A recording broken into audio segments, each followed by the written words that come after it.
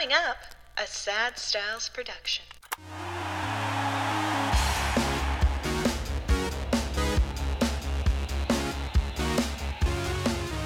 Hello and welcome. My name is Mikey Aaronworth, signing on to the Sign Off, a Frameworth podcast for yet another week. It's the podcast where we talk about all the stories you didn't know you wished you knew about the world of sports and sports marketing. Not joined in studio by my dad, Brian Aaronworth. This week, as we mentioned, he keeps finding ways to get away from me and get out of the studio. I am, though, joined by a very special guest who I will get to in a little bit. But prior to that, we once again want to say a big thank you to all of our supporters and listeners who have been taking to Spotify and iTunes to leave us a rating and review. That goes a long way in helping us stay up in the charts and reaching new audiences and building this community around us. Our guest this week will know a lot about that as well, which we'll get into in a little bit. This review comes from Hockey Collectors Podcast via Apple Podcasts, 5 stars. Brian and Mikey Aaronworth have awesome guests that offer helpful, insightful hints for collectors, as well as some fantastic behind-the-scenes stories. They have a clear passion for helping others and building up the hockey community. Thank you very much. We consider that to be one of our prime modus operandi for these podcasts, is making sure that we build this community,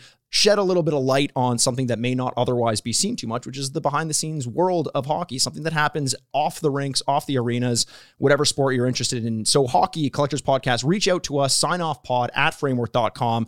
We got a nice gift for you, a signed 8x10 photo. All we need is your address. You got 30 days from the drop of this episode. Reach out to us, and we'll get something nice out to you there. But before we get any further into that, our guest today has one of those voices you'll recognize immediately, most likely because you've heard it countless times before, either announcing or recounting one of your favorite sports, a 2-time Gemini Award nominee and author who's been in the realm of sports broadcasting for roughly 40 years, including time spent hosting Sportsline, anchoring at Sportsnet, and even play-by-play for the Toronto Argonauts and color for the Toronto Maple Leafs. Today, you can find him every Friday hosting his weekly podcast, Hebscher on Sports, alongside Toronto Mike. Ladies and gentlemen, a friend of yours and a great friend of Frameworth's, Mark Hebscher, but you can call him Hebsy. Thank you, Mikey. Nice. Wow. Great to have you in the studio. Before we got started on the sign-off, we knew that you were getting involved in the realm of podcasting. And I think, typically what we want to do on this podcast is talk not necessarily what's happening on the rinks and on the playing fields day in, day out. There are tons of podcasts that do that, but we like to talk about the industries around the realm of sports. And I think you've got a great insight there. We had Rod Black as well on recently. And we did talk a lot about the ways in which sports broadcasting in general has changed as a profession and as something that's consumed by people who are involved in this community. Social media, podcasting, all that sorts of things. We get our sports news in so many different areas. And you were involved at a time when it was fairly difficult to get sports news in any way other than just turning on your radio or turning on your TV. So the general focus I'd love to have on this is kind of that, is the changing landscape, and to get your perspective on the ways in which things have improved and potentially declined. Well, I think it's great, first of all. Yeah. I mean, I wish when I was growing up, all this was available to me. Mm-hmm. But it wasn't. Had it been, I wouldn't have gotten into the sports broadcasting business because everyone else would have had the same facilities, the same opportunities as me to hit Google and research and whatever. I did it the old-fashioned way. I wanted to read the books and while everyone else was reading the comic books, I'm reading baseball stats. So I was going to ask that because, as someone who really had to carve out a niche, there were very few opportunities for someone to get involved in sports broadcasting. You went to Conestoga College for radio and TV broadcasting. Right. That wasn't specific to sports broadcasting necessarily, right? But was the goal always to get involved in sports broadcasting? Yeah, sports broadcasting at the time was so narrow that, my mom was like, if you get into journalism, mm-hmm. You could apply that to written journalism, to broadcast journalism, even though that term wasn't being used at the time. And so it was like, if you can do that. So I had applied to Carleton University for journalism, refused. My marks weren't good enough. I had applied to Ryerson for radio and television, refused. Marks not good enough. Okay. I had applied to Humber College for radio, refused. Marks not good enough. And so, fortunately for me, Conestoga College. Now, are you saying marks as in that guy Mark is not good enough, or grades. My grades in high school. I wasn't a good student. Sure. I was good. I was good in English. Yeah. I was good in history. Good in geography. Sure. I was okay in gym or phys ed or whatever. But the sciences and the maths, I couldn't apply myself to that. I didn't have, whether it was short attention span or whether it was whatever, diagnosed or otherwise. I think I was just restless, but I really loved sports and I loved stats and I loved I don't know, I think I loved quizzing people. I think originally I'd sort of like, all right, who was the last, it's that kind of a thing. Because I would have looked it up and when you discover a nugget, a gem, and it doesn't matter what it is, you discover a nugget. For example, someone comes in here and says, hey, I got this thing that's got 35 signatures of Hall of Famers on it. Right. And you've gone, whoa. Yes. Wow. That's a nugget. That's a gem. It's not yours, but you discovered this. For sure. You helped find this. And now there's a story around it. And what is the story behind it? Well, that's something it's a wonderful feeling when you do it. It's not the same feeling when you hit Google. Yeah. And you put in who was the last whatever, and it just gives you the answer immediately. There's no satisfaction out of that. I get the sense that there's this romanticism of knowledge without kind of like about, the days in which we couldn't check our phone to prove someone wrong or something. That's where you had your pedigree come from. Now that kind of leads into that whole question that I had about whether or not, I won't call it a resentment, but a little bit of is it a little too easy to get involved in this realm? And is that a good thing or a bad thing? Because as you mentioned, you had to go to school for it. You had to struggle to get accepted. You were the one reading the books and studying for it. And now essentially anyone, I'm looking at myself, can turn on a microphone and start a podcast, whereas you've got 40 years of experience in sports broadcasting. Yeah. Is there any of that resentment, or you're okay with the way No, things I'm are not going? bitter at all, because, and here's why.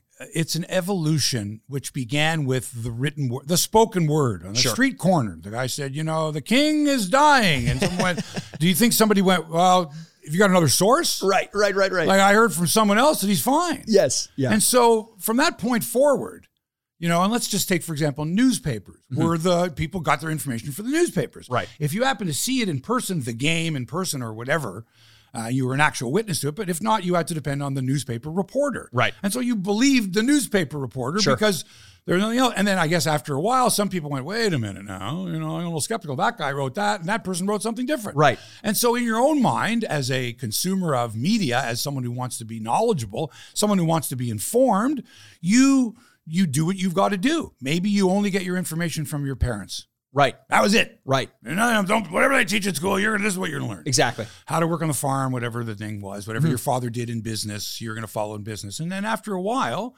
just the evolution of mankind was, wait a minute, I got to ask questions. Yeah. The Jews asked a lot of questions. Sure. They're scholars. Right. Why does that happen?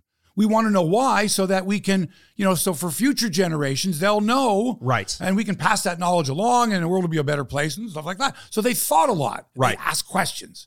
But a lot of people don't.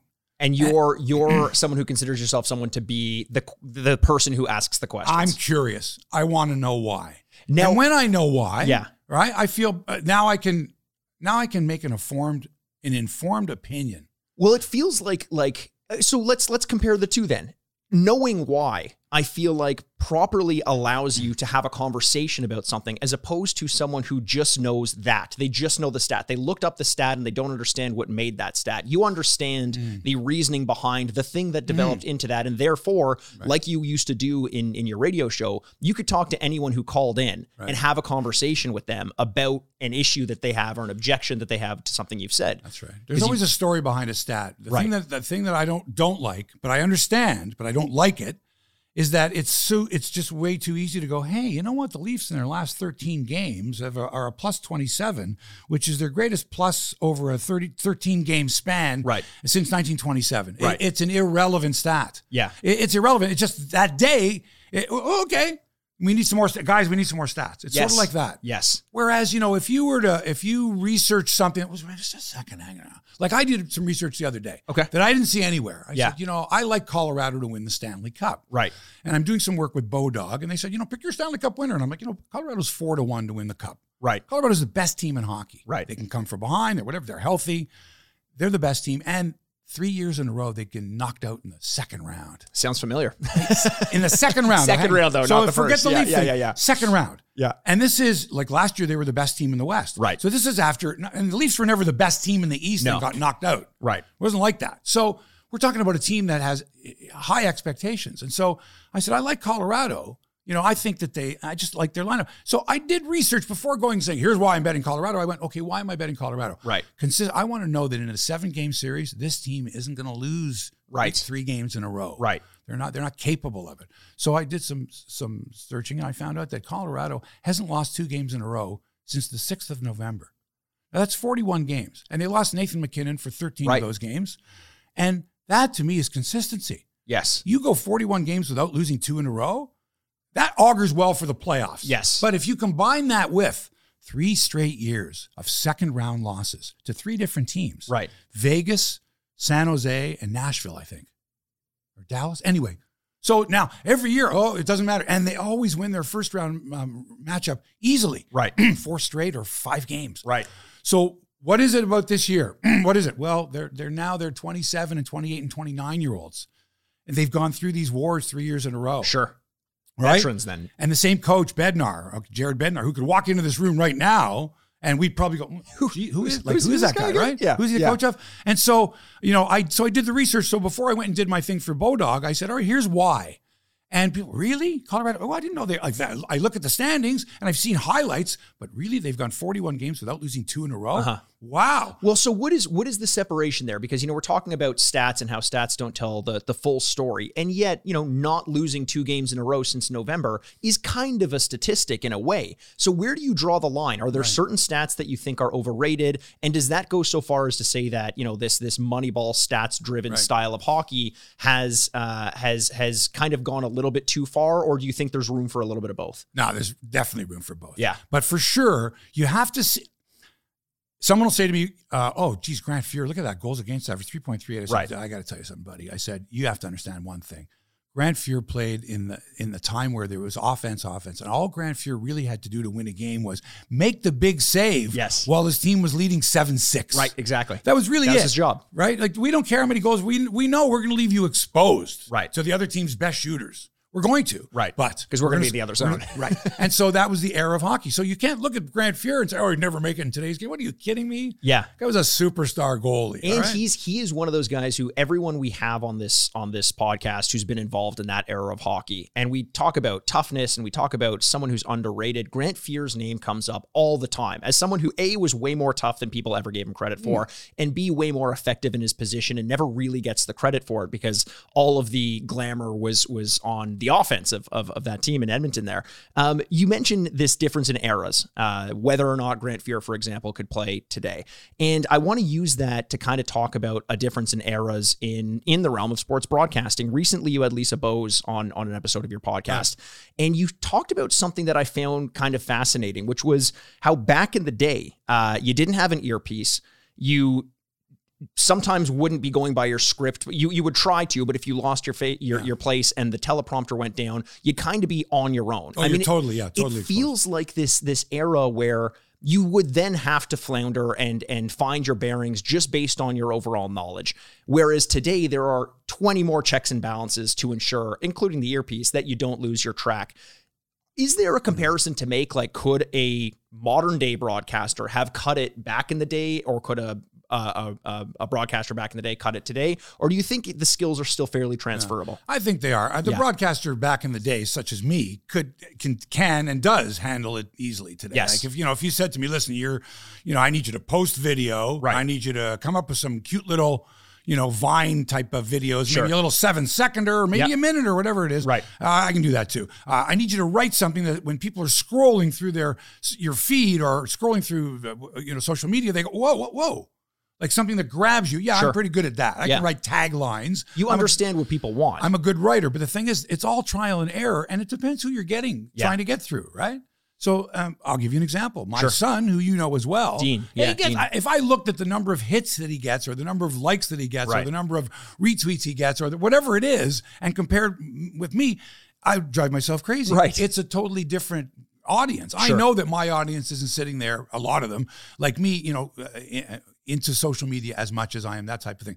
But I do know for a fact that every one of his followers, that's what they do. Yes. They're there. They're on their device.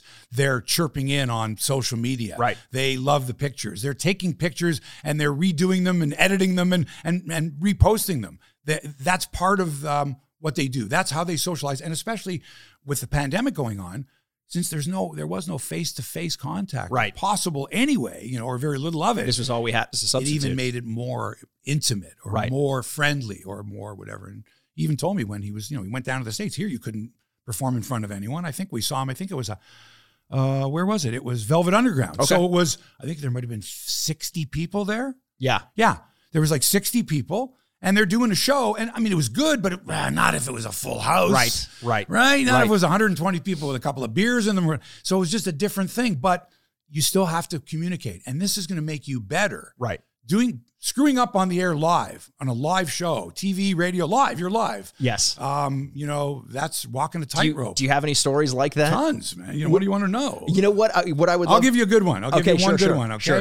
The CPGA Championship Golf was being held one year at the London Hunt and Country Club. I screwed that up on the air, live. And in my mind, I'm like, oh, God, I got to do something like immediately I can't ignore this. I said it. and then I said something like, "Oh, I meant the Clunton Buntry Club, the Buntry Club." And I just came up with a whole bunch of the Fun and Bluntry Club, the Bluntry Country Club. So drawing attention to yes. And then it was like, what did he say before? Because he was just talking gibberish. Yeah. And so it was sort of apologetic and nod. And then I realized, wow, you came really close to dropping an F-bomb or saying a horrible word, and that's that's a fireable offense. Especially in those days, there's no podcasting. You never heard anyone on any airwave. Right. You couldn't say that. Right. Even if it were just a random mess up. Granted, no, you couldn't. The one difference is nowadays, if you do that mess up, it is almost impossible for the network to cover for you in any capacity if they wanted to, because it's immediately on the internet. The number of videos that you find, playlists and playlists and playlists of videos of news reporters flubbing up something they said, clearly unintentional, and lives on forever. Would you rather be messing up on air back then when it was just, no time to have it edited, or now when in perpetuity you would be living on in infamy with those clips on the internet? I'm glad that the stuff, and I'm not saying I'm glad because I know that it's out there somewhere, because I have hours and hours of stuff that I haven't looked at that people have sent me. Right. That I'm sure there's evidence there somewhere. Yeah, yeah. And, one day when I'm really bored, I guess, I'll go through all of this and go, but I'll look at a tape that I did of the Hebscher Awards in 1987, and I'll go, wow, back in those days, you could say things that, I wouldn't air them. I wouldn't air it now. I wouldn't put it out on YouTube now. Right. Because I don't want to have to explain to someone that in 1987, not only was this perfectly fine, this was funny. Yes. People laughed at this. Exactly. There were 8 people who were offended by it. Sure. Right? But 8 people who would be offended by just about anything. Exactly. And nowadays, there would be 8 million people offended, not offended by it, but offended because they would think in their minds that someone else is offended. And so therefore, they're standing up for them. They're standing up for someone who they believe would be offended by this. And you have to look at context. Yeah. And, I had to look at what popular TV shows were on, what was popular culture, what were they saying, what words were being used. Right. What do you mean? There was a hit song. There was a hit video of a guy and a woman had like a ball gag on and leather. What? Yes. And was being objectified on a video in 1983. Right. So it's just totally different. Do you lose any sleep wondering whether any old clips will resurface? Yeah. Knowing that you didn't have any negative intentions, but knowing that there's a possibility that it comes up. Nah, because again, I could look at it now and go, geez, if I was to run that now and not explain it, people would maybe not understand. Right. You have to say, this is from 1987. This is from 1993. And there's a big difference. There's a big, big difference. And so as long as there's context, and like I was saying before, look, you went from when radio came along, newspaper guys weren't that threatened. Mm-hmm. They weren't that threatened, right? But when TV came along, now all of a sudden it was, wait a minute, now we got radio and TV guys trying to hone in on us. We're trying to get clips. We're writers. Right. So the writers resented TV guys to the point where when a TV or a radio person was doing an interview, some of these old writers they'd interrupt the interview to get their questions in. Because in their day, they didn't have to worry about interrupting someone. But this was like a live to tape interview. Oh. And so the old style guys would just interrupt. They would interrupt. So you would have to get the manager or whoever aside for a one-on-one. Sure. But if you tried to do that interview with the writers there, the writers would be like, what's this? It was an intrusion. Is writing the one element of sports journalism that you haven't done, or have you done much writing as well? I've done writing. I've written a book, but books aside, I've not been a writer as a beat reporter. I've been a radio beat reporter. Right. But remember, you're putting a story together that includes writing and actualities. Right. The actuality being you just interviewed someone, or it's a clip of someone that's, adding to your story. Sure. Now, a writer would do the same thing, but he would have to add the clip in quotes. Right. So in other words, if the writer's doing the story, he says, Mikey Aaronworth, who scored 4 goals for the Leafs last night, unlikely, but wasn't that it. impressed with his performance. Right. And then in quotes, I really thought I should have had 6 goals. End quote, said Aaronworth. Right. And then requote. Had I not hit the post on that shot in the second period, I probably would have had 7 goals. Right. End quote. Right.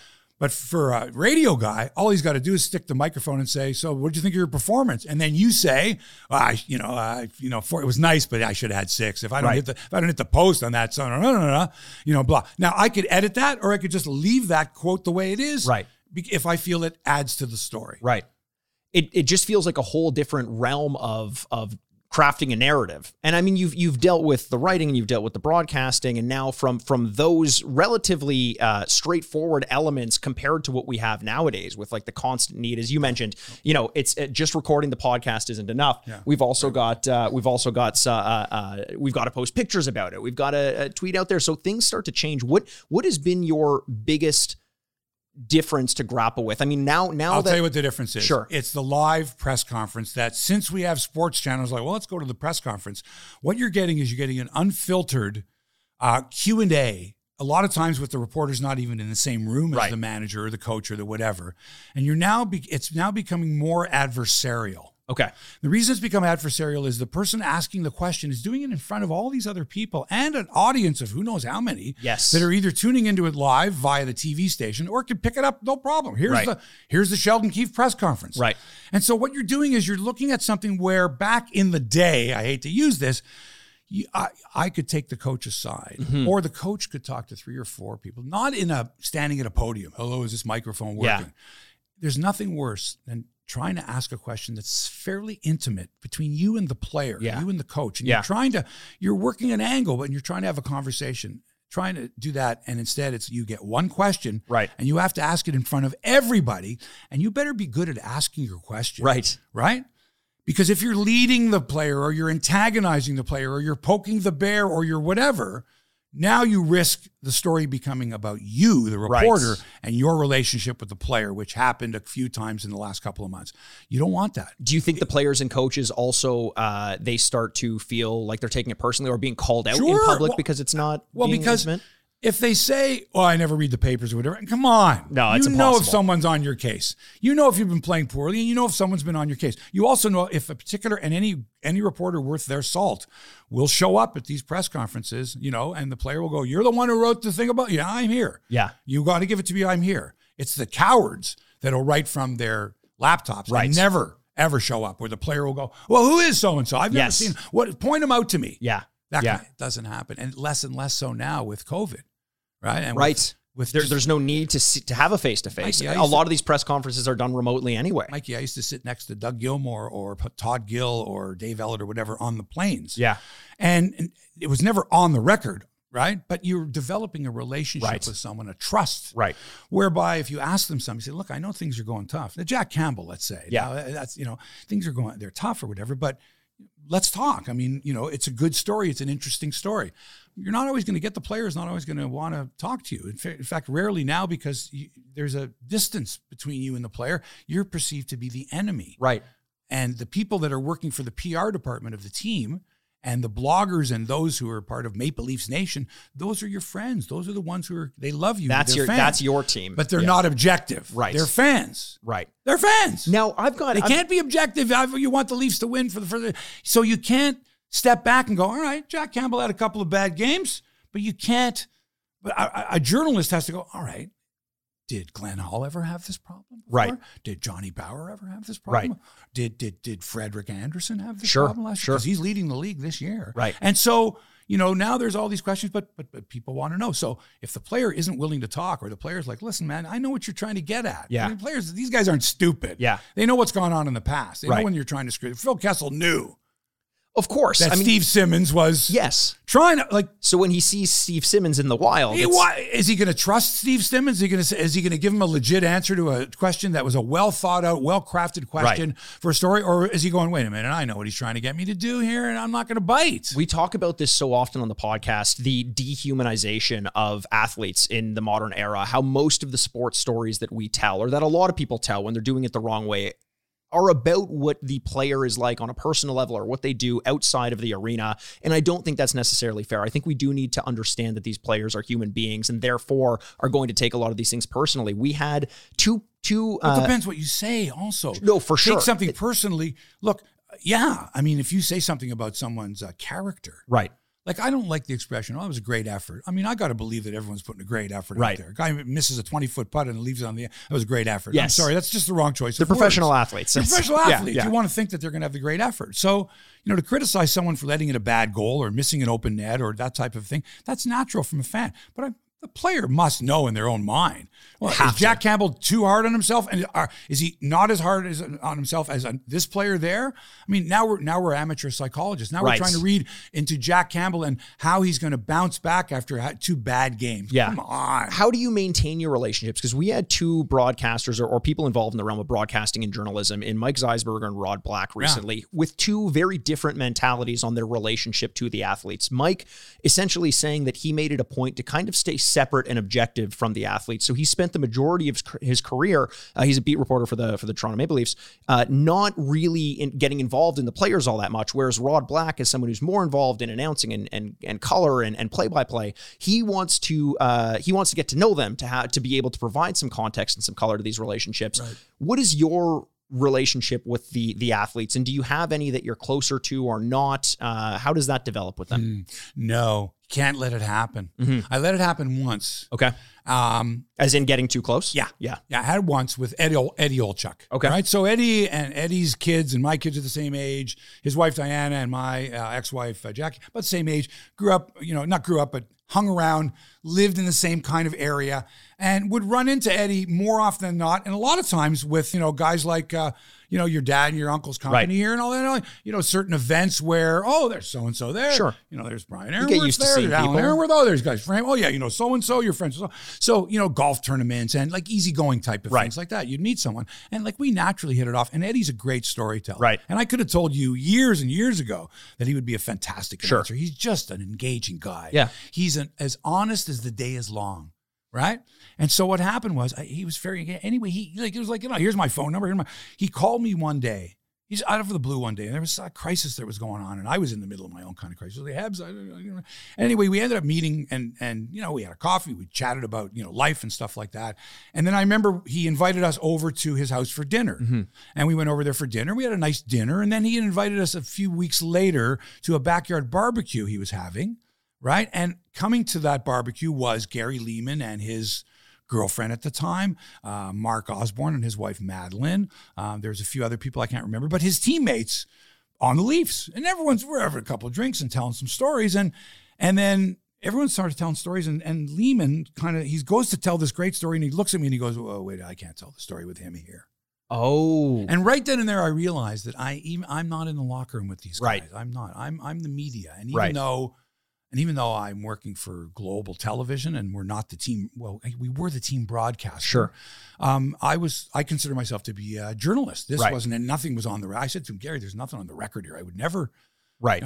It's just, this, I'm not a journalist in this case here. This is all off the record. So it gets good. Yeah. And the look he kind of gave me was, and I just sort of at that moment I went, maybe it's not such a good idea. Uh-huh. I mean, being friends with Ed Olchuk, right? It would have been one thing, right?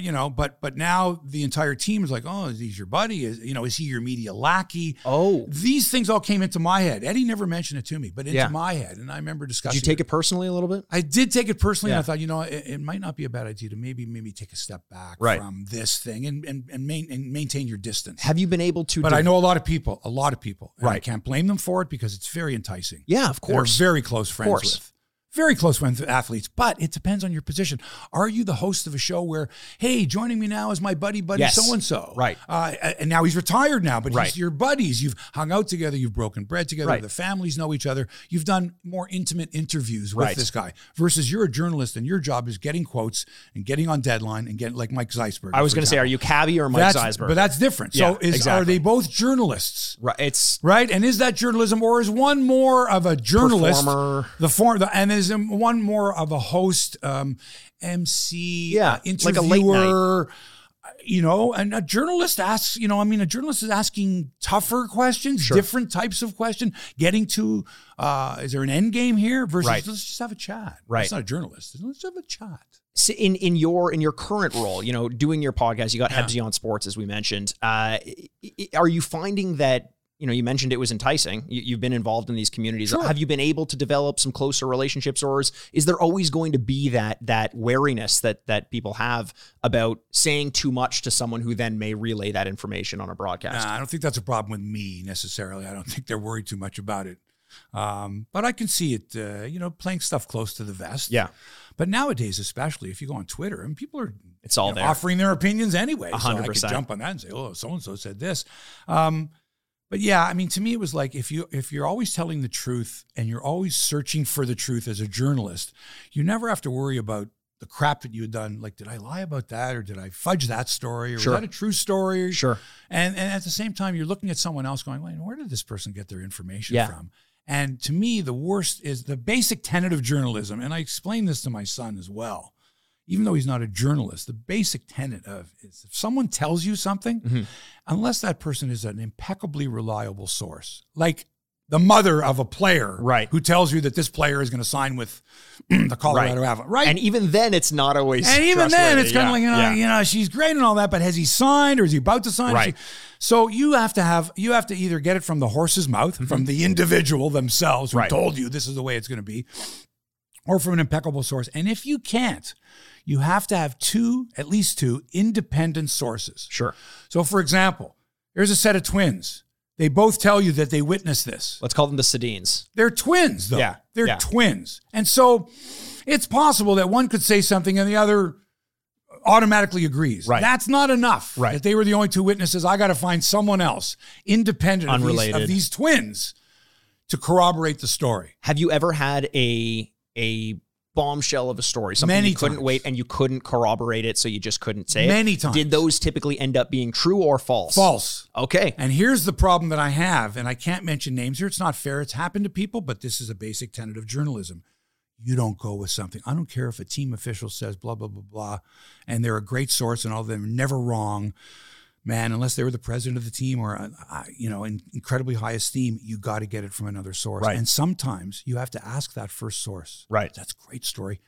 Who else can confirm this for me? And if that source won't give you someone, well, guess what? You're a journalist. Yeah. You better find someone else. And so what happened last year was George Springer had signed with the Jays. Right. And then a week or so later, Michael Brantley, from apparently the greatest sources in the world, was going to sign with the Jays. And everybody jumped on that. And the story was wrong. And the journalist who originally had the story said, I got it from so-and-so from the Jays, and they're a great source. And I said, guess what? Never enough. I guess they're not a great source. There you go. And you learn your lesson the hard way. And there was never an apology on social media, even though the American media picked it up, big names, hundreds of thousands, millions of followers. I just thought, they let that slip. So I guess nowadays it's not that big a deal. It feels like the news cycle is just so much faster than, and you know what? The news cycle seems geared towards other things. I want to draw attention to kind of wrap a bow around this line of the questioning. And then I want to talk about more of your personal relationship with my dad, for example, and some of the stories that you guys have gotten into in the memorabilia world as well. But in your description for Hebscher on Sports on iTunes, I found it interesting. You promise controversial comments. Yeah. And is that something that you seek out? Do you try to find, obviously they're all true, but is there an affinity you have towards the controversial comments? And if so, why? What is it about making sure you're saying something that is going to maybe cause people some pause or I guess start us off with what is your definition of controversy in that sense and why you're drawn to it? Well, the controversy to me would be if I didn't feel the mainstream media was handling or covering a particular player or an event or an issue the way they should. Right. And so I would say, this hasn't been mentioned, or I haven't seen this mentioned, so I need to, put this out there. Yeah. And so that's not necessarily controversial. The controversial part would be this. If I felt that major news organization, Rogers Sportsnet, TSN, Bell Media, for example, the two big ones that are doing sports. Right. If I felt that what they were spitting out or what they were presenting wasn't fully factual or wasn't well balanced or didn't exist at all, I would say something like, I'm kind of surprised that TSN didn't say anything about the Blue Jays. Sure. Mind you, the Blue Jays are owned by Rogers. And you see, so now you get into stuff that I would have never thought of years ago because I wasn't concerned about a major conglomerate media owning, conglomerate owning a sports team. Right. And this is a big problem. And the owners nowadays of sports teams are not sports fans like they used to be. Sure. Even though Harold Ballard fans Harold Ballard was a hockey fan. Yes. He loved the Leafs. Yeah. He loved the Leafs. And so every owner of the Argos loved the Argos, you Right. see? But man, it's a business now. Yeah. And so this new wave of owners, and baseball's the best example. They don't care about baseball. Right. They don't. They care a bit. They want winning. Sure. But they're not baseball. But they want winning because winning gets money, right? They don't see a beautiful spring day in Florida as there's nothing to them. They're not romanticizing the sport. It's about the bottom line. And especially now in a pandemic and the money that they've lost, right? They're like, we can't let this happen. But these are not baseball lovers. These aren't people where someone's, Daddy, please don't let them go on strike. All right, sweetheart, don't you worry about it. Right. These are CEOs of companies or whatever. They're just looking, going, we can't let this happen. These players are making too much money, or we're not making enough in profits for our shareholders. And that's a sad, sad reality. Because fans are fans today are way more rabid than fans were. Oh, sure. Fans back in the day, how much information could they get? It's one newspaper, one news one magazine broadcast. once a week, hockey news, whatever. How much information could they take in? What was possible for them? Even the greatest fans in the world who would go to every game. Right. You can only get in so much. Nowadays, it's information overload. It's so much of it that you have to pick and choose what's relevant and what's not, what's interesting to you and what's not. Yeah. And the challenge for the content creators, which is what you and I are. That's who we are now, yeah. We're content creators. Right. Dean is a content creator, my son. Now, okay? And that's what it is. We're giving you, on whatever platform it is, something. We're hoping that you're going to enjoy it. You're going to subscribe. You're going to tell your friends. Yes. You're going to stay tuned for the next one. And you're going to enjoy the content that we're providing for you. Does that change the way or the types of stories that you cover? I mean, before you were covering for a news station that would give you, I'm assuming some of what you would have to talk about, some of the narrative potentially. Now you know that what you put out there has to be interesting to a certain degree. And we talked about this before we started recording. Recently on your podcast, you had Brittle Star on, who is a very popular Vine star who has now very much exceeded that sort of pigeonhole. Someone who wasn't necessarily involved in sports, but has a story to tell, and therefore you're going to branch out a little bit from sports. So has the overall idea of the types of stories you tell, do you have to sort of curate that based on what's going to be a big draw? No, here's the funny thing is that when I started doing the podcast by myself, and I did 260 episodes of a podcast before this with Liz West, and it was more of a variety show type of thing, musicians or comedians, whatever interest, but it always had to do with the long form, let's get to know you type of, relax, we'll have a beer together. Right. And in many cases, the guest did have a beer or two or whatever. And so, that's kind of what you wanted. That's what's missing nowadays. People think that, no one's got the attention span to sit and listen to a conversation. Well, maybe not sit and listen. Maybe go for a walk and listen on your headphones. That's how I consume all my media. Exactly. Yeah. Maybe you're in the car and you're dial flipping and you're commercials, and I've heard all this before. Yeah. And I've listened to I know all my songs. Right. I know all 2,972 songs. Right. I know them all. You've heard them all. I've heard them all. You're not finding new ones at this point. I'm not. And even if I haven't listened to one in 6 weeks or 8 weeks or 3 months, it's like, okay, I know this. Right. So we're consuming things differently. And like I said, I got to run home and be at home at 11:30 at night to watch Sportsline. No, I can pick it up on my device. So it's all, we get that. Now it's like, how do I get your eyes? How do I get your ears? Right. And how do I get you to come back? And how do I get you to tell your friends? Yeah. And how do I get sponsors or potential sponsors to pay for this? How do I get paid for it? Yes. So that's many levels. If you're trying to make a living at this, that's a lot of work. It's a lot of time spent, and this is one of the issues. I'm sure you deal with the same thing. One of my least favorite things about it is you have to put out a certain amount of content that you're not 100% satisfied with, just because it has the draw it needs to bring people into have you being able to tell the stories that you do want to tell. I have content that I love putting out there. I think it's a good product, but in order to attract new listeners and new viewers and get that attention span from those people, every so often you have to put something out there that is just kind of fluff a little bit to get the attention and hope that they stay for more. You have to hope that your regular listeners, though, aren't looked down upon or ignored. Yes. You see, that's the balance. Yes. The more you, like, if I listen to you every week and the more I hear you say, we're trying to attract new listeners, what about me? Right. What about me? I'm enjoying this, but I'm not enjoying you, maybe altering your plan to attract a new listeners. When I've already been here. Without looking after me, give me the stuff that I want. Like when I switched formats in January, because my show there was no guests. It was me and Toronto Mike, and we're going on for like an hour, whatever it is, on all kinds of issues and topics. It's like Sportscast with commentary for an hour or so. Right. And then, there are some people, and and Mike does long form with a guest. And I was like, we could put a guest on for half an hour, and do a 1 hour show, right? And then maybe the guest wants to talk about some of the issues we're talking about, get them involved, and so it's a slow process. And people have said to me, Mark, I like the old format better. Please go back to the old format. Change. You're going to get that. Please go back to the old coach. He was better. Go back to the old arena. It was better. Go back to the old flavor. It was better. Right. You're going to get that. That's natural pushback. But, now that we've kind of I got Garth Orge coming on this week. Garth Orge. I want to talk. Everyone wants to suddenly talk about the 85 Jays. Mm-hmm. Everyone. Like, my kid is like, Dad, I wasn't around then, but that was, the uniforms they wore. Right. He didn't want to talk about the team. He thought those powder blue uniforms were awesome, man. Right. And that throwback cap and whatever. And so, and look, the stadium they played in with artificial turf. And so there's all these reasons. So everyone is, interested in it. I'm like, I've got to start doing something on that 85 Jays team. I covered the team. I knew all the players. They know me. It's a good time now to go and let's really reminisce. A long form thing. Yeah.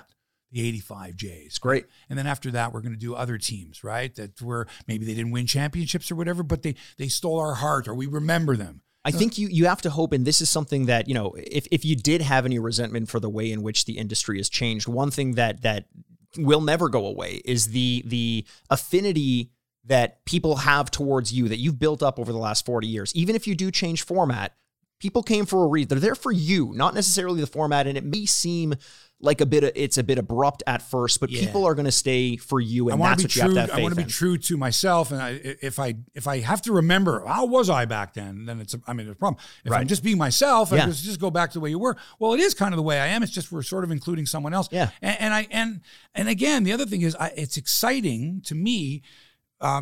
Just prior to a guest coming on, because it's like, well, how's this going to go? Yeah.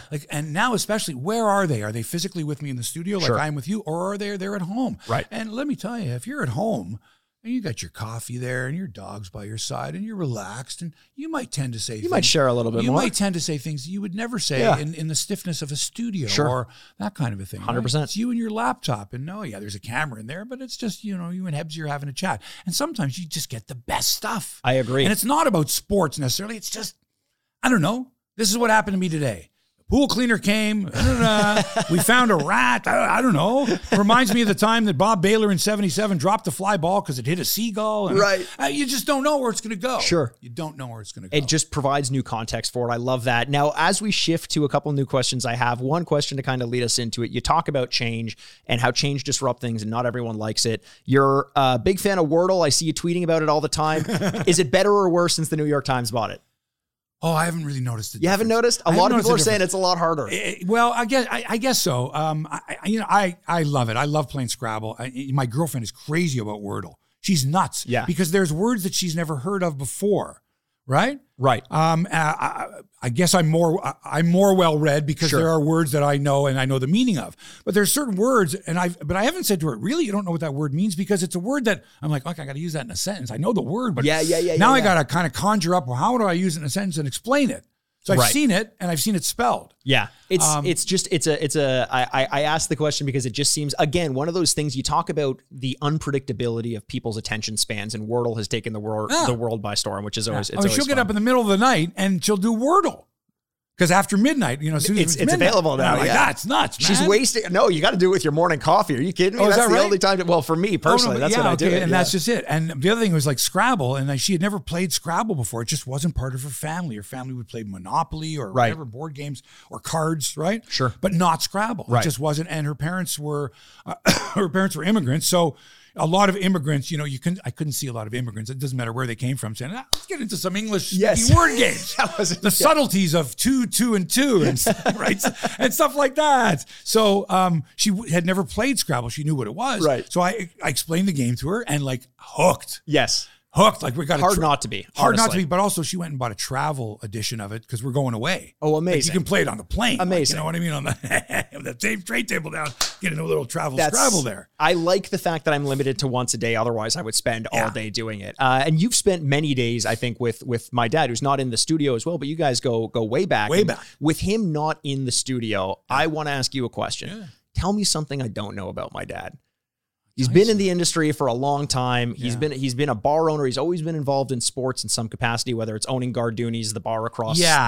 From See, I don't know. I'll be honest with you. I can't. He's your dad, right? He's your dad, and he wasn't your dad when these things happen. I only have one corroborating. He wasn't your dad when these things happen, and so I can't do that. It would be like my dad saying, listen, my son wasn't born. I was a single guy, but but your dad wasn't a single guy at the time.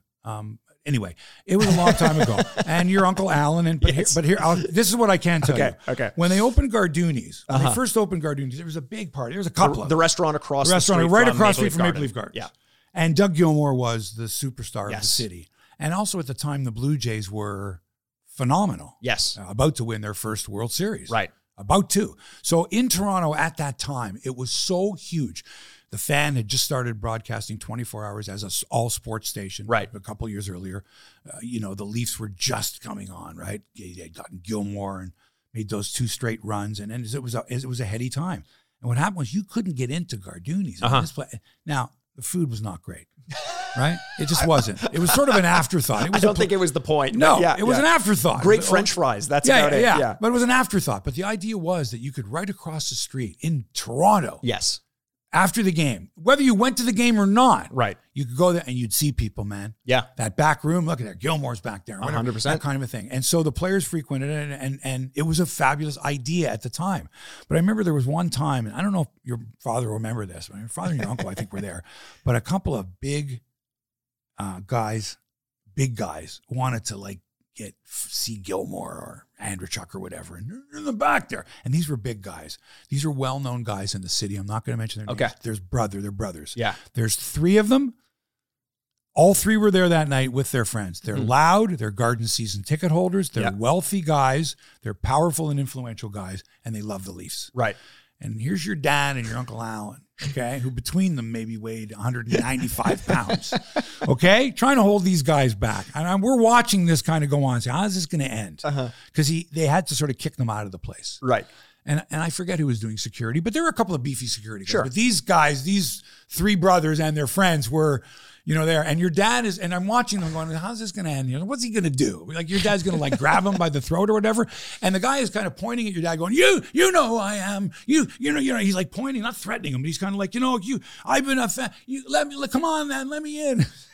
It was pretty funny. It was wow. Pretty funny stuff. This is what sort of, you want to go in the bar business and that's not your area of expertise. Right.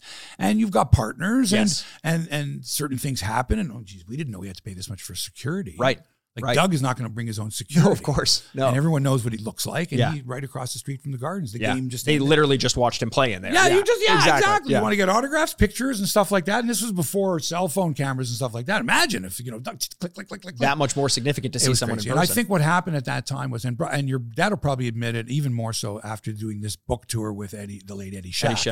That, man, that's a lot of work. You have a certain area of expertise that you're good at, and you've grown this company exponentially into certainly more than framing, custom framing. Right. But along the way, man, there's a lot of work involved. But this type of work here, running a bar or running a restaurant and that's kind of out of my league. So you have these delusions of grandeur and then you kind of go, how do we get out of this without losing too much money right. and saving face? Because you've got a company and a brand to worry about. Always. Hey, those are guys from Frameworth over there. Right. If they frame pictures the way they run a restaurant, we're all in trouble. All you need is one person saying that. Right. So the excitement of being involved with people like a Doug Gilmore and being able to merchandise for these people, and your company's growing, and now that's Brian Aaronworth, and that's the company that they do this, they do that, and they're Gretzky and all those types of things. So you got to protect that brand, and you got to protect your family too. As the opportunities come up and grow, so too does your liability. The stakes are bigger, so it's possible that things are going to get messed up. People are looking to knock you off. Don't you kid yourself. There's companies out there more than happy to say, Frameworth, and that's part of doing business. I got a buddy of mine that owns a restaurant down in Little Italy, and the bylaw officers come every day. And why? Because the guy who owns the restaurant across the street is sending the bylaw officers over every day. Interesting. I can't do that. Can't do that. That's competition. Yeah. Right across the street. Same kind of restaurant. And so my guy knows. My buddy says, I know who it is. Yeah. I know who it is. But there's nothing you can do about it. You can do about it, and that's the cost of doing business. It seems when like you become successful, they start paying attention. People come when after. You're not successful, they don't care. Yeah. As soon as you're taking business away from them, oh yeah. Yeah. And, thankfully we've kept a fair amount of business over the years, including some framing that you did. We actually got back in touch because you would come to reframe a piece that was pretty significant to you, a 1987 Canada Cup piece that we redid. You'd had it so long that we had to reframe it to you. And the story behind you getting that piece, you can see it there on YouTube. It's in the bubble wrap. So before we get into kind of your overall experience with memorabilia and whether or not you're a collector, what's the story behind this piece? This piece here is from the 1987 Canada Cup. This was in my opinion, the greatest team ever assembled, hockey team ever, any nation. Yeah. This was such a powerhouse team. Steve Yzerman couldn't make this team. Right. Imagine a team that Steve Yzerman couldn't make. This was a phenomenal team. So what had happened was Rob McDougall, the late Rob McDougall, a fantastic artist, and the one who did a lot of the stuff for the Toronto Sun, the caricatures, the sports caricatures especially that the Toronto Sun had. Right. Wonderful guy. Very, very well known. As you mentioned late, I believe he passed away last year. Yeah. Well, this is very exciting to me because I've had this for a number of years, and it has about 34 or 35 signatures on it. So what happened was when Rob was commissioned, he didn't know any of the players. He didn't know Gretzky or Messier or any of these guys. So this was before he got sort of into that realm of sports, like drawing for sports. That's correct. There you go. Now we're looking at that. If you're not watching over on YouTube, you should definitely go check it out because you can see that whole thing framed up. That's fantastic. So he writes here, to Hebsy, best wishes, Rob McDougall, and it's signed by all the coaches and every player except for Glenn Anderson. Wow.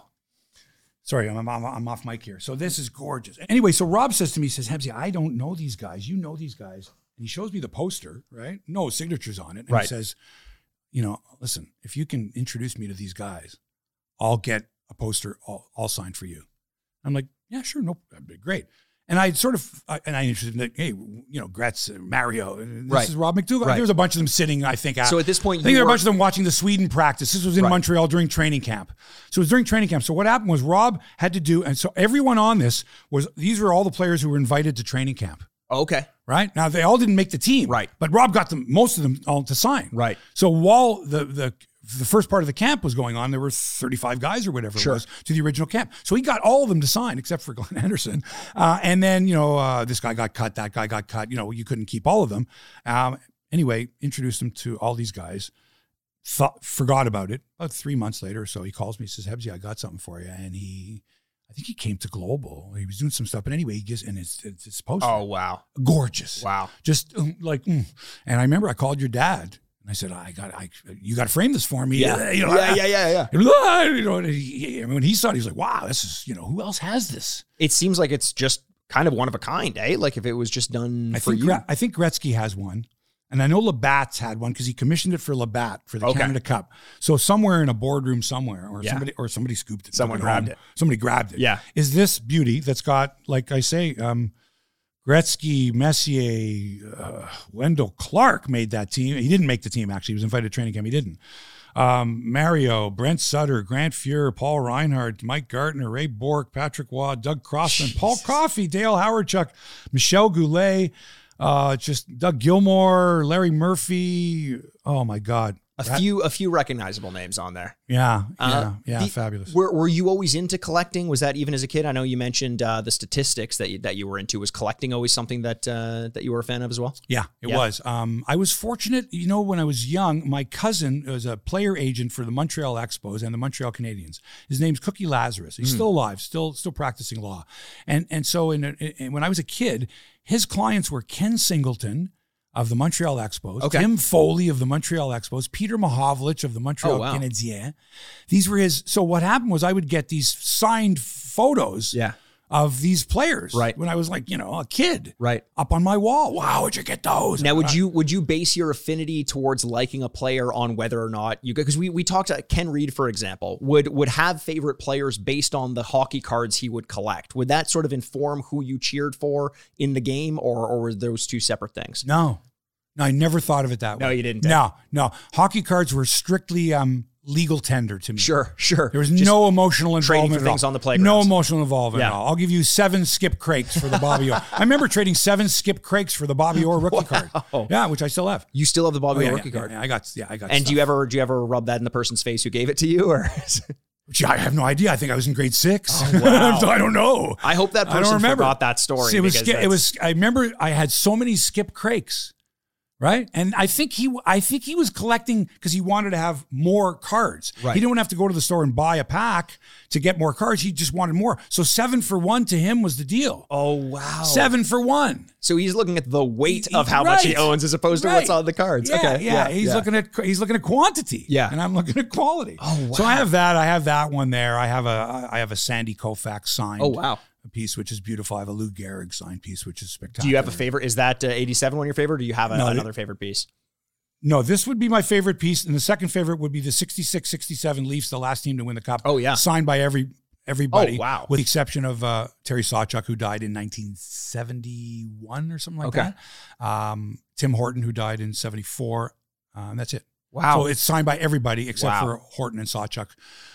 So I have that as well. That's amazing. That's a beautiful piece. Do you have room for all this, or do you collect so much that sometimes you got to put some in the closet? Well, I'll give you an example. A very big Chicago Blackhawks fan, like one of the biggest Chicago Blackhawks fan, and I can't mention his name here, but he's also the leader of a pretty superstar band. Was a massive Chicago Blackhawks fan, and I had a piece that I got acquired, signed by all the Chicago Blackhawks that were on the 92-93 Blackhawk team that went to the final against Pittsburgh. 92-93? Is that right? No, 91-92. Sorry. Went to the final against Pittsburgh. And so I have that, and he has it now. I kind of donated it to him because I didn't have room for it. Right. I didn't have room in my apartment for it. Right. So I said, look, it's got to go to someone who he's the biggest Blackhawks fan. I will cherish it. I'll look after it if you ever want it back. I don't know if I ever want it back. I want to have room. And so I know it's in a good home. So I'm okay with that. Will you, you may have to answer this off pod, but did this person write a review for your book? Write something on your book? No. I'm thinking of someone else. No.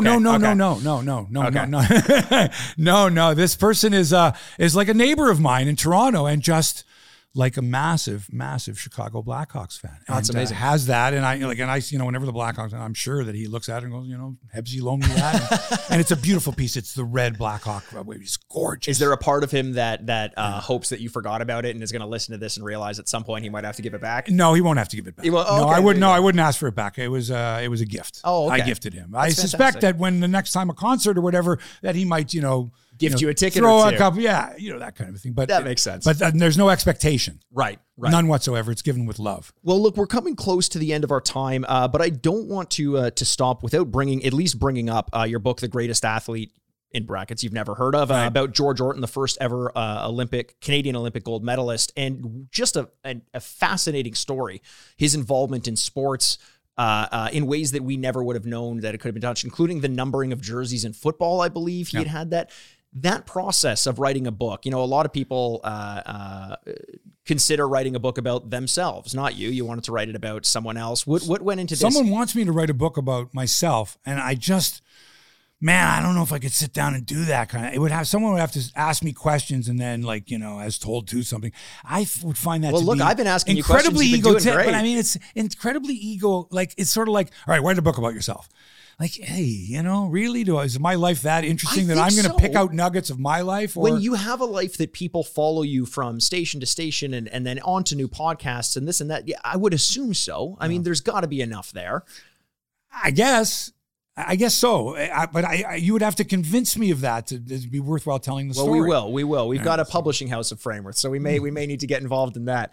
Tell us a little bit about the book, The Greatest Athlete, and where people can find it. Sure. Here's what happened was I lost my job at the TV station in Hamilton back in late 2015. And rather than go through the whole, I got to get back in television, I knew the writing was on the wall. I was of the age where people were dropping like flies. You had guests on this show before. We're in the same situation. Sure. You're prepared, but you're not prepared. And when it happens, you kind of go, am I going to be bitter about this and flounder around? Or am I going to, take a step back. Now what do I want to do with my life? And so I'd always had this little idea that I'd like to write something, but I never had the time, of course. Now I had the time. And my youngest son, Dean, had asked me one time, he was a teenager, and he had been reading this book about Canadian trivia. And he said, Dad, who was the first Canadian to win an Olympic gold medal? Right. And I just remember going, it was so-and-so. And he goes, no. He goes, it was George Horton. And I said, who? And he said, George Horton, you've never heard of George Horton before? You, Mr. Everything About Sports. Yeah, love the trivia. And it's exactly the way he said it. He was like, how could you know? Like, he was flabbergasted. He was, how could you not know? And just that reaction was like, how could I not know? Right. And how, especially at my age and all the sports that I know, and I'm a sports historian, Canadian. I mean, how did this slip me? And so, I hate to say it, but Google George Horton and not much at all. Wow. Like, very little at all. And now I'm interested. How do I not know about this guy? Where did it happen? It was the 2,500 meter steeplechase. He won a gold medal. Wow. Steeplechase. And he's from where? Strathroy, Ontario. And he went to U of T, and he only had one arm. Right. He had two arms, but his right arm was dead. And he invented hockey in Philadelphia. What? And he built the rinks there and started leagues there. And wow. So, and this was some heavy research. This isn't, you're going to find it in a book. No. How did you go about, so I go to the Toronto Public Library, and you can look at microfilm there, microfiche there. Right. So every newspaper, every edition of the Toronto Star, the Toronto Daily Star, or the Globe and Mail, and in those days it was the Mail and Empire. It was there was 7 different newspapers, right. Telegram, and there were articles and U of T's archives. And so I went and did the deep dive that only a researcher can do. I'm in the U of T archives. I'm looking at old. Here's your journalism background coming. That's right. Old editions of the Varsity, which is the newsletter of the U of T. Yeah. From 1891. All right, and I'm finding this on micro. This is great. And they're writing about George Horton and what a tremendous athlete he was, and how he's drawing 5,000 people to the Rosedale grounds to watch the great U of T runner George Horton. And it's a 10 cents admission, and I'm going, no kidding, eh? Wow. So the U of T back in 1891 is making dough off of George Horton. He's an amateur. He got to pay his own car fare. Sounds a lot like the NCAA a couple of years ago. Yeah. And so now he's an athlete, and he's a tremendous athlete, but there's no Olympic team. There's no, Canada's not interested. Confederation was only a few years earlier. Sure. They're not interested in putting sports teams together. They got other stuff to worry about, a railroad to build, a country to, you know what I mean? Right. And so he's like the greatest athlete at U of T. He's on the first hockey team at the U of T. They flood in the residential area. They flood in between the buildings. There's no artificial ice. There's one artificial ice rink in all of Toronto.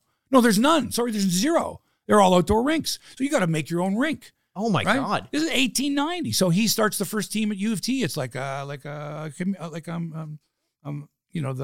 fraternity teams or something like that. Right. Not even official. Like team. an intramural kind of. Yeah. Exactly.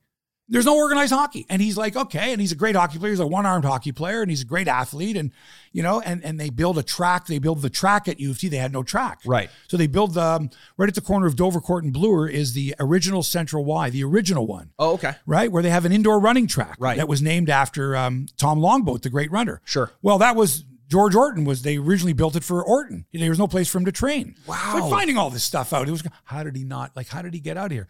Goes to the University of Pennsylvania, becomes a superstar athlete. Never comes back to Canada a couple of times, but none of the newspaper men here cared about him. Once he had left Canada, He wasn't he's Canadian gone. He's anymore. a traitor. Wow. Traitor. And so I find his only living relative, his granddaughter. All right. He had 3 daughters. Only one of them bore children. And and one child. So this is her. And I go out to California and she tells me stories. She's got memorabilia. She's got medals. It's phenomenal. She must have been ecstatic that someone was coming to tell her. She was her ecstatic. story. And at the same time, like, wow, I didn't know anyone and I'm like, he's Canadian. She's like, I know, I heard, like that kind of a thing. So it was fascinating and it was a lot of work. And the funny thing is originally it was a documentary. I'm not a writer, right? But I know how to do documentaries. Oh, so you weren't intending to write a book? It was going to be it was a documentary, and so we cut the documentary, and it was it was a low budget, and we never quite finished it. But someone who saw a raw cut of it thought it looked great, and said you should write a book. Yeah, it's a great story, and what I know from writing a book. It introduced me to some people and at Dundurn Press, and they liked the story and. So we wrote the book. Well, you listening, if you're out there from Ryerson Admissions from back in the 70s, you turned down the wrong guy. Are you kidding me? Right? Like they say not enough marks, and now you're here writing a book. Come on. Oh, that's okay. Listen, you know what? They were right, though. I didn't measure up. I didn't have the grades in high school. Right. Which in those days, it was extremely important for you to advance your career. Sure. You needed to have marks. You couldn't just say, I'll try it on my own. But in actual fact, that probably was the right way to go because I only spent a year in school, and then I had the opportunity to make money in the business that I wanted to rather than learn out of a textbook from an instructor who was no longer in the business. Right. Sort of the way I looked at it. Like, do I want to learn from someone who used to be in the business and here opening up a textbook from CBC? Yeah. Or do I want to actually get my feet wet, practical training? And that's a whole realm that we didn't even get into, but, over to producing Bob McCowan's show and then eventually taking up his time slot. I mean, if we had more time, we'd get into it. We may have to have you back for another go of things, but Mark, thank you so much for joining us. Mark Hebscher, Hebscher on Sports. You can find it. Anything else you want to plug, apart from the book, which is available on Amazon. Once again, that is called The Greatest Athlete You've Never Heard of. Anything else you want to send people towards? I got a new website, and there's t-shirts, and we're getting into merch because my kid is selling merch. I'm thinking, well, maybe I could sell some merch too. So I have an expression that I've used for years called top shelf where they keep the peanut butter. Whenever there was a guy who scored up, top shelf, I just top shelf where they keep the peanut butter. I stole that from an NHL goalie. I'm not going to say who it was. I never asked for permission. It's sort of been my trademark. We're going to put it on a t-shirt, have some fun with it. And so my website is hebscher.online. Hebscher.online. That's it. And you know what? There's pictures of me from the time I was born with my parents, who were both huge sports fans. And there's sort of a pictorial of here's my life in broadcasting. And it's like kind of, like a this is your life kind of thing. So hebscher.online. And there you go. That's it. And I'm on every Friday on the Hebscher on Sports podcast, and I really appreciate you having me on here. This is great. And you guys did an awesome, this is beautiful. Hey, that's... Wow, the original frame was nice. This is really nice. Thanks for giving us the opportunity to reframe it, and highly suggest, go check out the website. I saw that whole pictorial, very comedic take on your rise to prominence in broadcasting, and a great snapshot of your whole story. Glad we could provide some more context here as well. One day I will get some more stories out of my dad, about my dad out of you, but until then, we may have to wait another week to bring you back. The one in Windsor. The one in Windsor. There's one in Windsor, yeah. It was Detroit and Windsor. Yeah. It was during a playoff series. Was this after the Borchevsky goal? This was after the Borchevsky goal. He told me to ask you about that, but I figured I'd wait until wait until he were there to tell that story. Is that yeah, I don't think I'll be I don't know. he said he doesn't know if he'll tell it. Maybe a cliffhanger for another one. We may talk around that story a little bit. But until then, Mark, thank you so much for joining us. I had an absolute blast, a ton to get into, and so obviously Hebscher on Sports. Dean Hebscher as well, your son. Check him out. He's touring the United States. Dean Core, man. He's the Clean Hamster podcast. He gets a lot of his material from me. Of course. Yeah, he always saying top shelf where they keep the peanut butter. So thanks once again, Mark, for joining us. My name is Mikey Aaronworth, host of the Sign Off podcast, and this is us signing off. Well, ladies and gentlemen, we made it to the end of yet another episode. Thanks again so much for joining us. You can find videos of all of our episodes on YouTube by searching the Sign Off Podcast. You can also follow us on Twitter at Frameworth Sport or Instagram at Frameworth Sports. And hey, if you're not sick of me yet, you can find me on Twitter over at Retrograde Mikey, or you can always find me embarrassing myself over on Instagram at Aaronworth. The Sign Off is a proud product of Fadoo Productions and Sad Styles Productions. Executive producers, Mikey Aaronworth and Andrew Bascom. Until next week, this is Mikey Aaronworth, signing off. Furnished by Sad Styles Productions. Get into it.